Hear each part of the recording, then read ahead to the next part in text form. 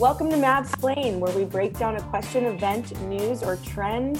My name is Becca from Mavs Digital. Today I'm joined by Lizelle. How are you, Lizelle? Happy to be back. What's up? And today we're going to talk about game presentation with our VP of Entertainment and In-Game Experience, Jonathan Kornblith. Welcome. Hello. Woo! Welcome. Thanks for having me. First podcast ever. So, Oh my gosh. yeah. You heard it here first. Yeah. I just recently started having my first podcast experiences too, and I think you're going to get addicted to them. Yeah, I listened to a bunch, but I don't necessarily, I've never been on one. Well, we're excited to have you. So just to start this off, can you just introduce yourself, talk about game presentation with the Mavs, how you started in the NBA, your history, things like that. Just give us a good intro. Yeah, so where to begin? I was born and raised in Houston. Boo. I know, it's weird. I was a swimmer by trade. That took me to college, to the University of Nevada, Las Vegas. So Sean Marion was there, which is pretty cool to now see him around the office. And then out of college, I joined the local team, the Rockets, and I started basically as their hoop troop person. So I started as the guy picking contestants, throwing T-shirts, and then it just kind of started climbing from there. You know, I got the bug of game presentation very early, and I loved it, and I was lucky enough to have an opportunity to kind of keep taking the steps. So that took me from manager to floor director to I just kept climbing up and up and up. And then I hit a point where the Mavs, sorry, my coworker just walked in. I feel like the guy from the BBC. It's okay. Come here.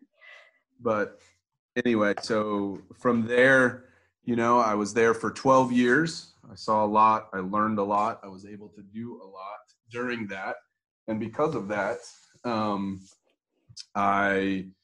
there was an opportunity to come to the Mavs, which is something I didn't want to pass up, especially with, you know, I think there's something to be said when the owner of the company is very passionate about, say, what you do, to know, you know, there's going to be support and challenges that are going to be fun. So it was very intriguing. So that position opened up. My wife was from Fort Worth. So we kind of moved up here, and now I've been with the Mavs. We could say this is my 7th season. Not sure if it's done yet or not, but, you know, and I'm become a VP, and it's kind of cool because, you know, I definitely cliche, but I started at the bottom, throwing T-shirts, picking contestants, understanding, laying it out on the floor. Like, I've kind of done every step of the way to where I'm at. So it's, you know, just keep adding and learning. And that's, where we're at today. So I have a question, like from the first season that you joined, like Hoop Troop, and just seeing how the process went from there, how different was the process then versus now, just with all the different like developments that, I mean, even for us in digital and like social media, we've seen, you know, people pick up and use social more, and we've had to change our, you know, different directions and strategy. How have you seen that kind of change in your industry and your part of the business from the first season you joined in the Rockets to like now with the Mavs? Yeah, I mean, it's kind of, I would say technology is the biggest thing. You know, it's kind of funny because when I started, it didn't hit me, but there was no center hung scoreboard, even when I started. So when you think of that, everything had to be more live and focused on bodies and entertainment. And, you know, intros, we put a drum line on the court rather than, you know, having all these moves and a video. There was no video. It was all live and performance. So that, you know, there's a lot more screens and digital opportunities right now. And that's what's kind of grown, the mobile phones, just adding all of it. So technology is the biggest thing. And toys, you know, I think there's companies dedicated to things where, you know, like T-shirt cannons and things like that shoot things out. You know, it started as a 1-barrel gun, and now even like the ball blaster we have, but even there's, you know, 5 cannon T-shirt shooters and more. So it's kind of it keeps upping that way, I guess. But yeah, technology is the biggest thing. We add more screens, more boards, more lights, more technology. There's a lot of teams doing things with, where you can kind of now take your phone screen and turn it into a game, and you can play during halftime. I'm sure you guys have seen that in the industry too. So it's almost like our worlds are merging a little bit more. There's a lot more, even like there was a run for a while where that tag board was popular, where it was like you take a picture, upload it, and then we're going to put it on the board. So in a weird sort of way, our worlds have kind of combined a little bit more. Totally. So that's so interesting. It's like now things can go wrong with technology, obviously, but it obviously runs more smoothly. But I feel like back then, people doing it live had to do it perfectly every time. That's so much pressure. Yeah, and I think what's weird is, so while that stuff has changed, I think the philosophy has always still been the same. So you're saying, to be perfect and the pressure, and it's like it's still, whether it was working on, say, a contest where we had to lay things in the right spot. Well, we're still doing all of that. There's an added element now of video board components or things you can throw it to, but the same philosophy is still there, and that's to entertain with energy. Right. For sure. So wait, I have a question for you. So you said, coming from Hoop Troop and kind of the squad that does all the stuff on the court and kind of hypes up the fans and moving up through it. What was like the time or the moment that you realized, like, this is what I want to do for, the rest of my career, or for the time being, or this is like the goal where I want to kind of strive for this? Because I feel like everyone kind of has that realization. And so what was yours? Yeah, so mine probably came, say, 3 years in, so obviously being the hoop trooper was part-time. And so then I was able to join full-time. Like I kind of went to the internship route and then became full-time in a coordinator level. And so when I was a coordinator, that was also when I was like the floor director. So making sure everything got on and off, and making sure that, things were set up, contestants were prepped, props were ready, all that kind of stuff was in line. So learning the kind of managing the tunnel, if you will, role. And I remember it was a summer. It's funny, I was just thinking about this the other day because I found a picture, but there was a summer, the first game I ever called, so that means like sat at the table and kind of directed the game, so not worried about the floor. It was a WNBA playoff game. And I think it was like a Wednesday. And it just happened to be the same year that Katrina hit New Orleans. And so it's funny how it all ties together, because Kenny Smith just recently talked about this. But so he organized a Katrina relief game. And it was like a mini all-star game. And so because he had played in Houston, he called the owner to host it there. And so we were so close to New Orleans, and we had a lot of refugees. And so it was this giant charity game that basically on a Wednesday, we found out we were hosting. Well, the reason I had called that game was my boss at the time was out of town for his brother's wedding. So it was kind of one of those things you can't miss.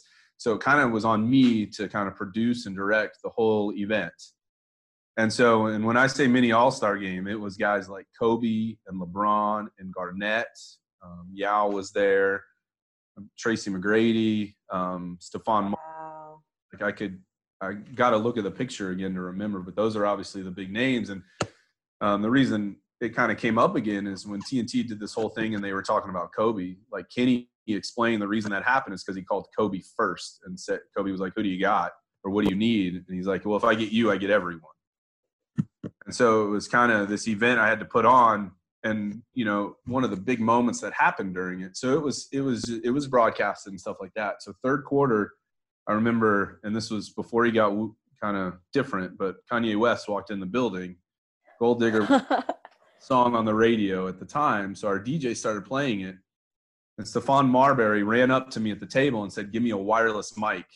And he handed it over to Kanye, and he just kind of riffed for probably 2 minutes of the song in the middle of the third quarter. And then when it was all done and I looked back on it, I was like, yeah, I think I'm going to like this world. Oh, that's so awesome. I kind of felt like when I was able to put that all together, coordinate it all in a couple of days, and then pull it off, and it was broadcast.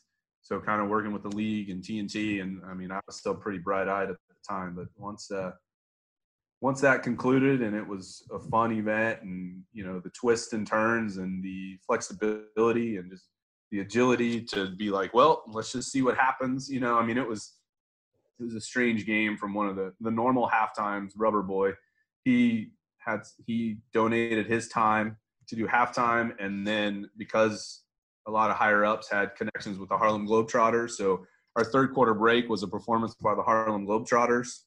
They were all there. So this is just one of those things where I was like, yeah, I think I'm going to like this world. That is so cool. Yeah, and here I am. So that was probably 15 years ago, I guess. We could probably do the math, but that's awesome. Yep.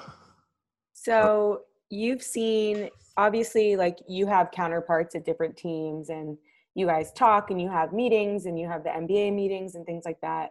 And I know that social and, event presentation more often than not kind of go hand in hand. So what have you noticed that, in those meetings or in conversations with your colleagues that they share with you, pain points, relatables, what they do in terms of what they share in arena and what they don't and how they decide and things like that? I know I've talked to Lizelle about this when we were talking about, or even Bobby, some of the arenas that, we've been to, and a lot of like some arenas share during their arena or event presentation stuff that goes out on social and things like that, because it's really like humanizing the players, and we want everyone to see that. So how do you guys decide? And also like your colleagues, how do they, kind of decide what goes up, what goes where, things like that, or what doesn't? Yeah, I think it's a good question. I think it's really market to market. So we see a lot of good things. I know you guys, especially when Lizelle travels, she'll bring stuff and be like this or that. I saw this or I saw that. And it's really cool. I think somebody recently saw the Kicks Cam in Detroit, and I think Dalton was on that trip, and they brought it back, and we've kind of put it up, and Sprite liked it. And so we've done it a few times, and it was really good. But I think, at the end of the day, it's kind of, as much as we all do some of the same stuff, it really comes down to what does upper management and ownership want. I think what we really want to do is create energy and vibe, and at the end of the day, throw a party every night. So there's certain things where what we try to focus on is what is going to keep our fans engaged and participating and loud and noisy the whole time. So there might be some things that other teams do that may not work for us. That doesn't really fall into our philosophy. So really, I think what we like to do is when we share and compare, it's really like, okay, that's a really cool idea, but we need to add this twist on it to make it fall under our philosophy of, keeping our fans engaged.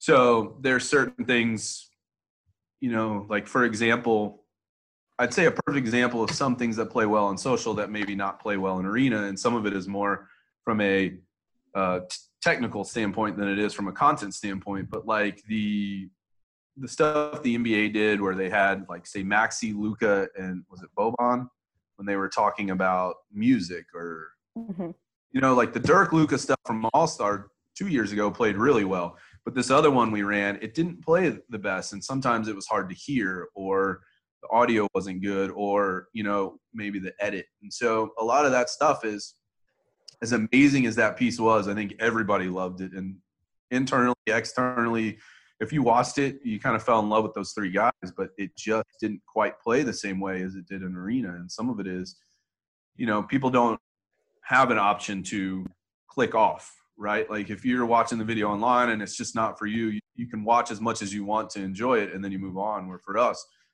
we obviously have them captive for, that minute and a half the video plays. And so we want them to enjoy everything and laugh and react. And sometimes there's many factors to why that doesn't happen. So, I think that's how we choose it is, we look at things and it's like, is the entire arena going to be able to play along? Does it have a presence? Is it lively? Is it energetic? And are people going to want to see it again? Or it was like, that was fun, I want to come back for it. And so That's kind of how we judge everything. So that's how we decide if it's going to work or not, is we kind of want that.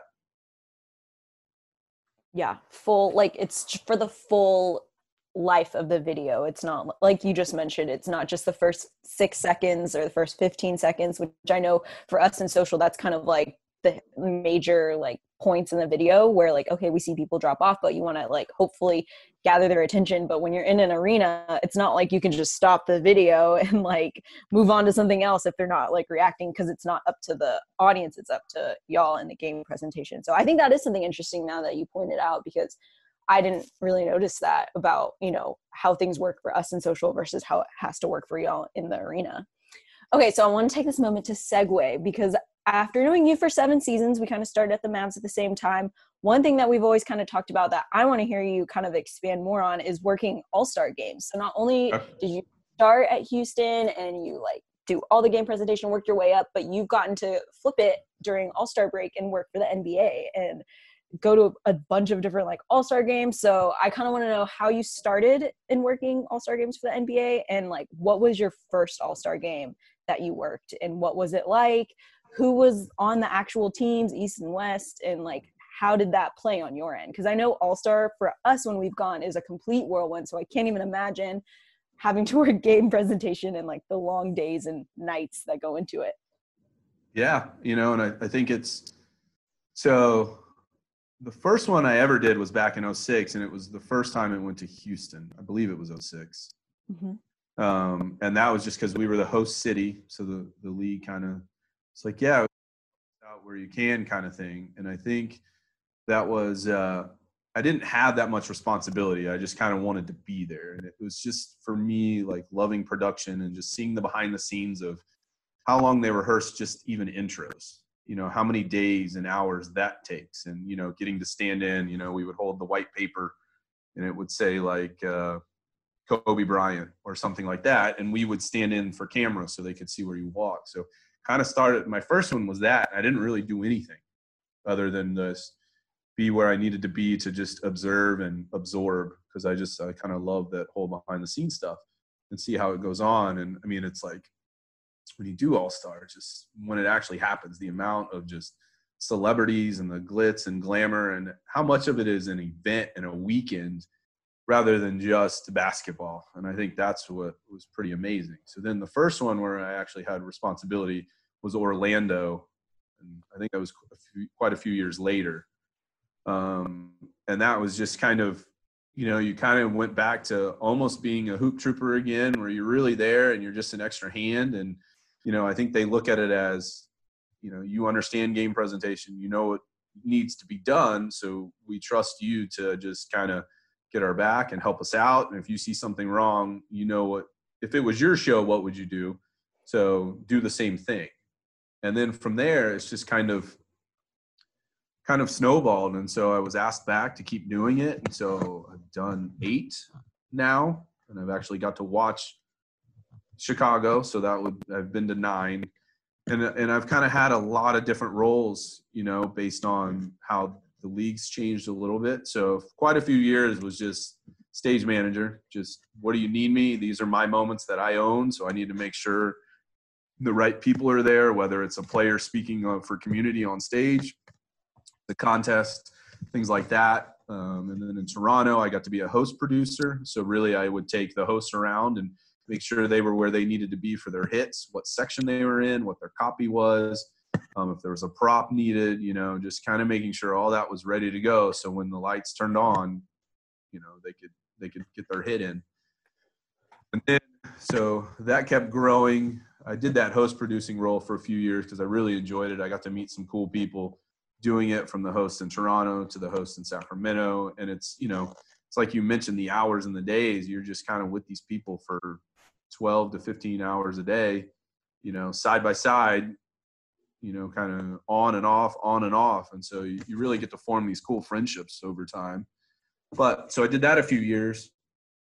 And then again, like during the rehearsals, we're stand-ins, we're, you know, just around. We get to watch all the sound checks and things like that. So really, you're on headset, hear the way they call things. You just, you know, seeing all the behind the scenes stuff, you know, and a lot of times in those roles, part of what I would do is also help line up all the guys for intros. So when you see the guys come out and they dance, I would be behind the stage making sure they were in the right spot or in the right bay, or, and I can remember times there were some stages that, would have these mechanical lifts that would bring the guys up, or it would open up and then smoke would come out. And, I keep bringing them up, but it's like, if you think of the All-Stars for the last 10 years, they've been around all those guys. So that's just about everyone in the league that people still talk about and buy their jerseys. They've all been there at some point. From Kobe to even like Chris Paul to LeBron to, and it's just kind of like, if you've been a fan of the NBA for the last 10 years, you've seen a lot of these guys. And so finally, in LA, they actually asked me to kind of help produce and put on I don't even know what it's called, the World versus, it used to be the Rising Stars. I kind of forget what it's called right now, but, and so that was where, I sat at the table and kind of did a lot more closely what I do for the Mavs. And so myself and my buddy Cassidy, who was at Phoenix at the time, we got to put the game on. So it was up to us to come up with the timeouts. What did intros look like? The music that was played. And so the copy that was in the script, and there are obviously things we have to do for the NBA that they sell. It's their game. But the filler stuff, if there's an extra timeout, what are we doing? And so myself and him just kind of put it on. And that was a lot of fun too, because we got to play with those lasers in LA. So that was a really cool intro. And so that's kind of been, again, similar with the career. I've kind of been at just almost so many different levels by doing All-Stars too. And I just, I love it. I love the behind the scenes. I love when they're testing the pyro and the lights and, the sound check. And some of it too is just, I know I'm not a musical artist by any means, but seeing how much they care even to their rehearsals. I can still remember in Orlando, since it was the first one, it kind of sticks out, but Nicki Minaj was the one who was doing intros. And obviously she had just come on the scene. So weird. I know. I mean, we're 12 years later now, maybe? I don't know. But yeah, so she had just I don't remember the songs. They were so ingrained in me for years. Super Bass. Yeah, she actually performed that one. Yep. She did 3 songs. And I just remember watching it, but like she was one who they recorded her intro. Like she did intros. They used to have a song. They would do like the West. They would do a song and then do the East and then close out with another song.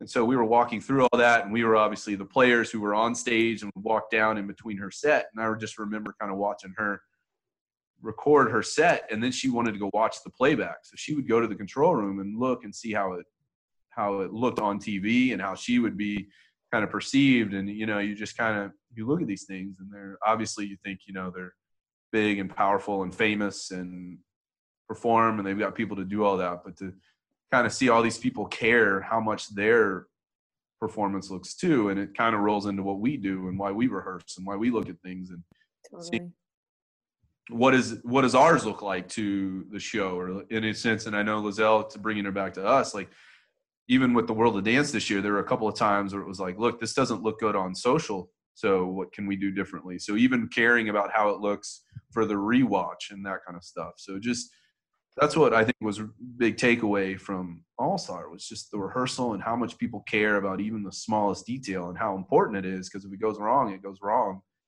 I remember there was I can't remember the artist, but like somebody had to get on what they called the Barbie pole, where it was like goes real high up in the air and it kind of wraps around them and hugs them, and that was part of the performance, and watching them test that, and just the care that people come early, like these artists, usually if they're doing a halftime or if they're in part of intro or something, like that's not the first and only time they've done it. I remember, I guess it was probably LA when Kevin Hart did that really long intro. Like he was there for that with Rob Riggle, and they kind of went through it, and these guys who are the hosts, like they come out, or even the TNT people rehearse the trophy presentation at the end. It's not like that's the first time they've done it either. So they've walked through it too, and just all those little details and how important each moment is, and not wasting a moment, and then being able to take that and relate it to what we do. And it's the same thing, like when we did the Hallelujah, we brought those guys in early. They performed it a couple of times pregame.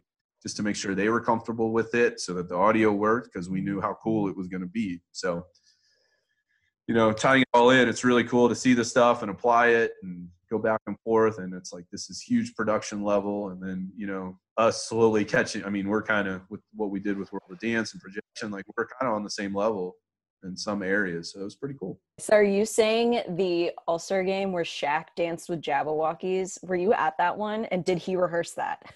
So I was at that one. My role was actually outside that year. Oh, so okay. Get to see that. But my guess is, so that's the one thing, the players, they will do a walkthrough with the players usually like 5 minutes before shoot around. So if they're all coming out to rehearse, they walk out an entire side once, usually when they're all arrived, and they walk through it. So I don't know. My guess is Shaq probably did it. Maybe not all out, but my guess is, he loves to dance. So my guess, if he didn't rehearse it on stage, he had been rehearsing that move for a little while because he was really good. That's like an iconic moment that I do remember the one where the whole West did the like kind of the wave or whatever they did, and then it got to him, he just kind of stood there. So of course. Yeah, but it was it's all there's nothing. The idea is nothing is by surprise. It's all planned. If you want it to happen, you got to make it happen. All-Star, obviously, when I was working in New York, some of the Knicks people would go down for some of the All-Star, duties and things like that. How did you get like the call up to do all these things at All-Star? What was the process for that? Were they, Jonathan knows what he's doing, come down and do this, or did everyone kind of have a part? How did that really work? I guess it's kind of relationships, it's like I've been in the league long enough. I've met some people at the NBA. I think part of it, what they try to do is if your city's hosting it, they try to get you involved a year out just to see what it's all about. And so that's how I got the first phone call. And I guess I did a good job the first time because I was asked back multiple times. And then it was kind of a mutual, like, hey, I'd love to keep doing this if you'll have me, if you have a role for me. It's funny that the New York one, it turned out to be a cool experience, but I didn't work the games at all. Actually, there was a pregame concert, I think Sunday. They had a sponsored event, and it was a whole hour, and it was just at a ballroom across the street from Madison Square Garden. And so that's where they asked me to work. So, they interviewed people like Black Panther was there, but it was for the Jackie Robinson movie. It was the time that came out. And so they had some names come through there too. And so I worked that, and it was really a live show for an hour. It was really cool because I'd never done something like that before. I had always done basketball, but this was really a live TV show concert. It felt a little bit more like what they do on New Year's, where they have people talk, they interview people, they have performances, and things like that. And so it's just kind of willing to do anything they want me to do, wherever they need me to do it. And just, you can, and I'm hoping the relationship that was built was one of those where it's like, yeah, okay, we need this. We don't need to hold his hand, so just let him go do it. And they just keep calling it a year after. They have, yeah. This year was cool because, again, knowing all the behind the scenes, I was lucky enough to go and just watch it all. I didn't have to work it. And so knowing what goes into it and seeing it on the other end without really knowing the pain points, I thought it was a great year. I thought they did a good job. And so it was really cool to see it from that perspective too. Awesome. Okay, so now we're going to head to our final segment where we get to ask you rapid fire favorites. And we've done this before with like Jordan and Sarah, and we kind of made it relatable to their industry and what they're doing. So we're really curious at some of your favorites and the ones that we've kind of sought out. So Becca, do you want to ask him? Yeah. So how many arenas have you been to total? Oh man, that's first to start off, to get the meat of these questions. I'd say 10 to 12. Okay. 8 All-Stars, that's different arenas. I've been to quite a few cities.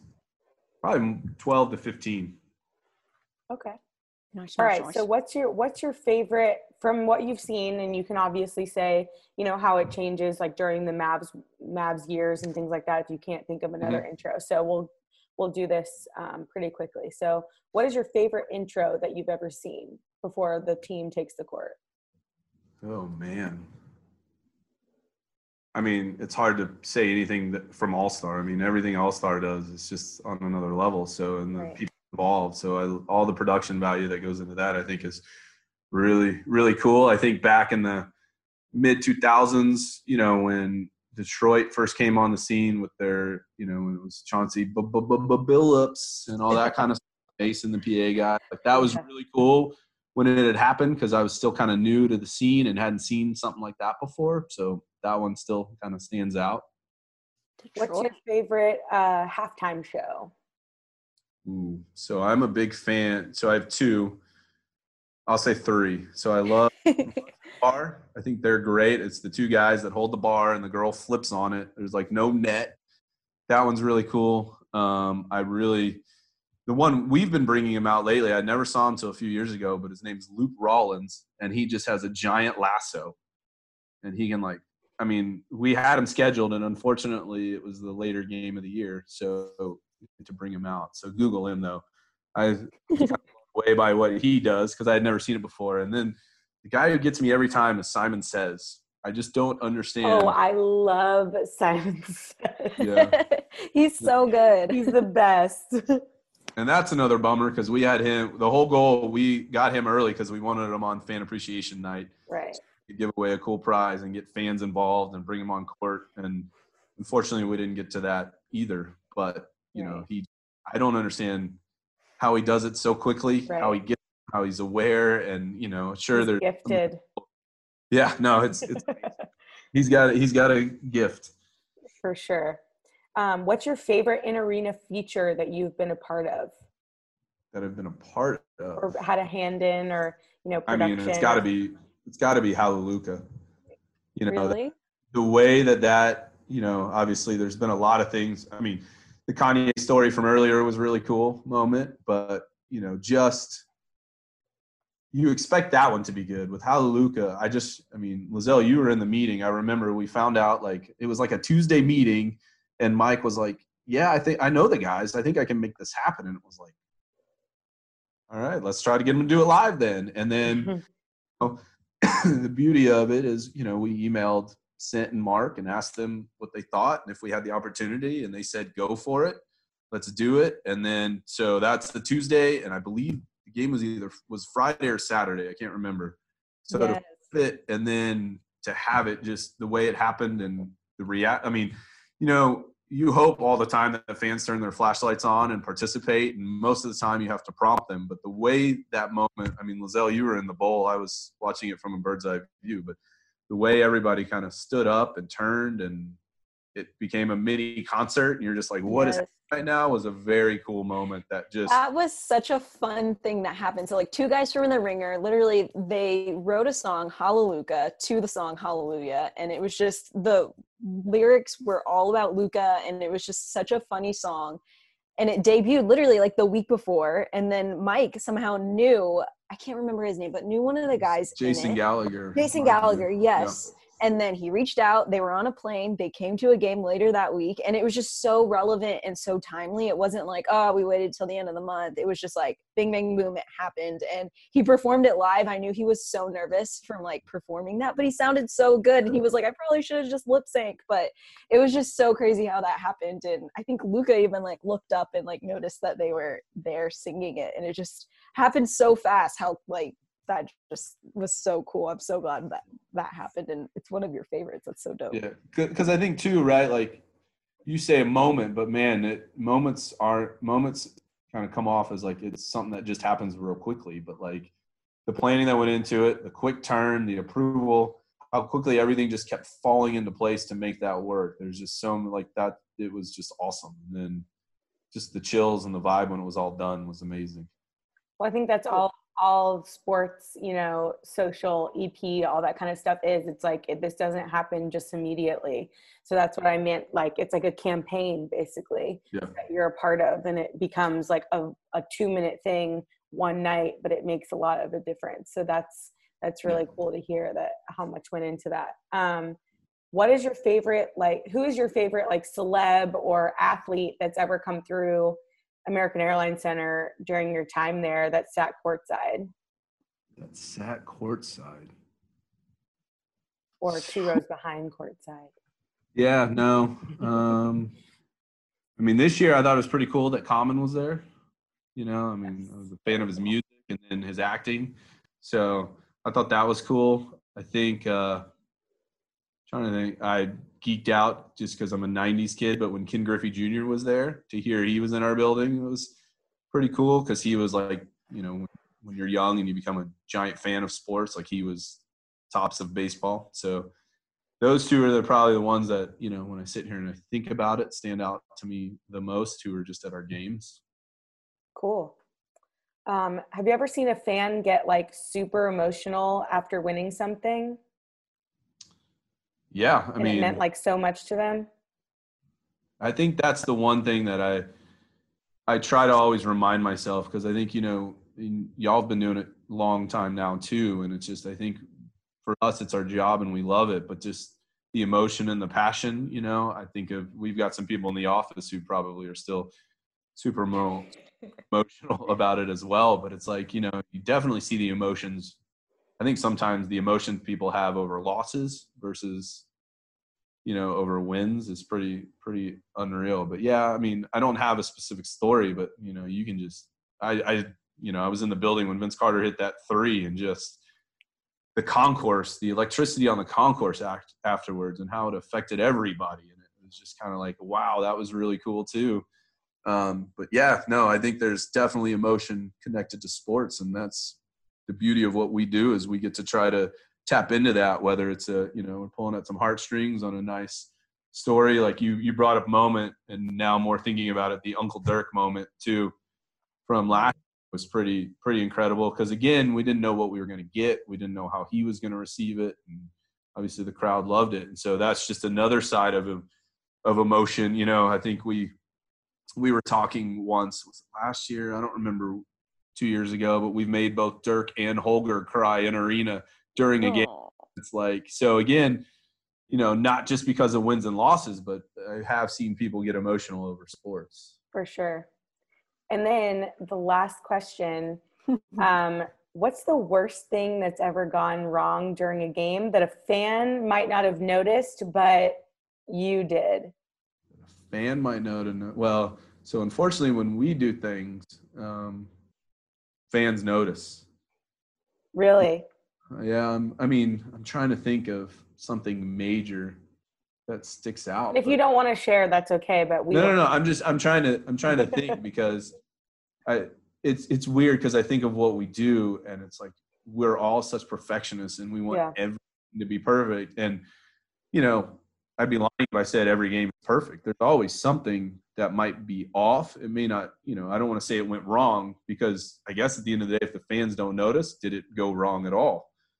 You know, I think there's times where copy might be wrong. I think jokingly, you know, sometimes when we have to read a name in arena and the name doesn't come in time, but we've started a PA and then realized we didn't have the name to fill in the blank, and then so that name has to be ad-libbed. I think I've been the winner of it before, so it's just, you know, and I think that's the thing, right? Like, that by no means did it go wrong, but it was one of those things where fans, well, it went fine. Like, the fans didn't know the difference because we read a name. It wasn't like Sean was like, I don't have a name. What is this? You know, but I mean, because then there's things that go, you know, in my career, I was working a game once and the power went out. You know, it was just because there was a bad storm, and it was the final 3 minutes of the game. And I just remember the coaches had to decide, are we going to play with just work lights on to get out of the game and that kind of stuff. So I've seen that. I've been on a not top 10 before, because we had the horn, you know, that goes at the end of the timeouts. It just, the technical side of it is a relay switch went out. So the horn, they buzzed the horn to end the timeout, and it didn't stop. The horn just kept going. And so obviously you started going through these checkpoints where you like flip the power on the box off. Well, that didn't work. Then they ripped the plug out of the wall. Well, that didn't work. They had to shut the power to the entire center hung to finish the game, because that's where there was no like safety in place. And so those are things that go wrong that everybody notices, including ESPN. And then, oh no, you know, I'm trying to think. You know, I've had people pass out on court. They didn't necessarily follow a direction, and somebody got tackled, and it didn't go well, and had to get and get that person off the court. You know, I've seen broken bones that might be a good one. We did a dunk skit once, and the plant went up and dunked and landed and broke his leg. And I don't think the fans knew, but the way that the people on court just ripped him off the court real quick, because we all kind of knew something didn't look right. Right. We got him off. So, I mean, it's hard to say things go wrong, but yeah, I mean, it's more like that. Like, things happen behind the scenes a lot, or, you know, and I would say too, not that it happens quite often, but there is times where it's like, hey, we can't find the contestant that said they were going to do this bit or this game. And so last minute, we may have to grab somebody who's just standing in the right place at the right time. But, you know, fans would never know that. But that's also part of the job, is being flexible and just being ready to go. And, well, if that didn't happen, then we'll make this happen. And then there's times where things just happen by luck, where I remember we were recognizing some guys on court, and it was the Black Texas Hall of Fame. And I remember Arnold was about to be inducted in it. So we had this whole moment where we were going to bring them up, and then the way we were going to tie it back to the Mavs was we were going to congratulate Chris Arnold. And so it was one of those where the timeout was next. Supposed to come, weren't in the tunnel at all. And, you know, and it was like, well, what do we do? What do we do? And so we're 30 seconds out, and I'm kind of like, okay, well, let's just only the Chris Arnold part. Let's just congratulate Chris Arnold. And then out of the corner of my eye, because I sit in the press box, I saw him step out of the tunnel. So what it was basically, the timeout had already happened, and they were starting to walk out of the tunnel. I was like, I see him. Just walk him out. We'll stall on the PA a little bit, just play some music, and we'll get him into place. And so sometimes the opposite happens, and, you know, you just roll with it. It's supposed to, and you just got to be ready for whether they're there or not, you know. And I think that's what we love and why we do it, is the uncertainty, but the being ready for rush. Yeah, it's always different. That's dope. Well, thank you, JK. We're wrapping up. Thank you so much for joining. I mean, I learned a lot today about game presentation and just how you started in this industry, and it's super dope because I feel like everybody that we've talked to so far just always had that same kind of ladder progression. It's like you started out here and you just worked your way up. And I think that's what's so cool about this industry, is that people love it and you stay in it. And as the goods and the bads of the season, your job still is just always amazing, and how much that we put into it, whether or not we had a good season or not. So thank you, fans that have listened. If y'all have any suggestions, make sure you tweet at Dallas Mavs or me and Becca. You should know our @handles by now. Let us know who you want to hear from next, stuff like that. Subscribe, rate, and review wherever you listen to your podcast. And thanks for listening. We'll see y'all next time. Thank you.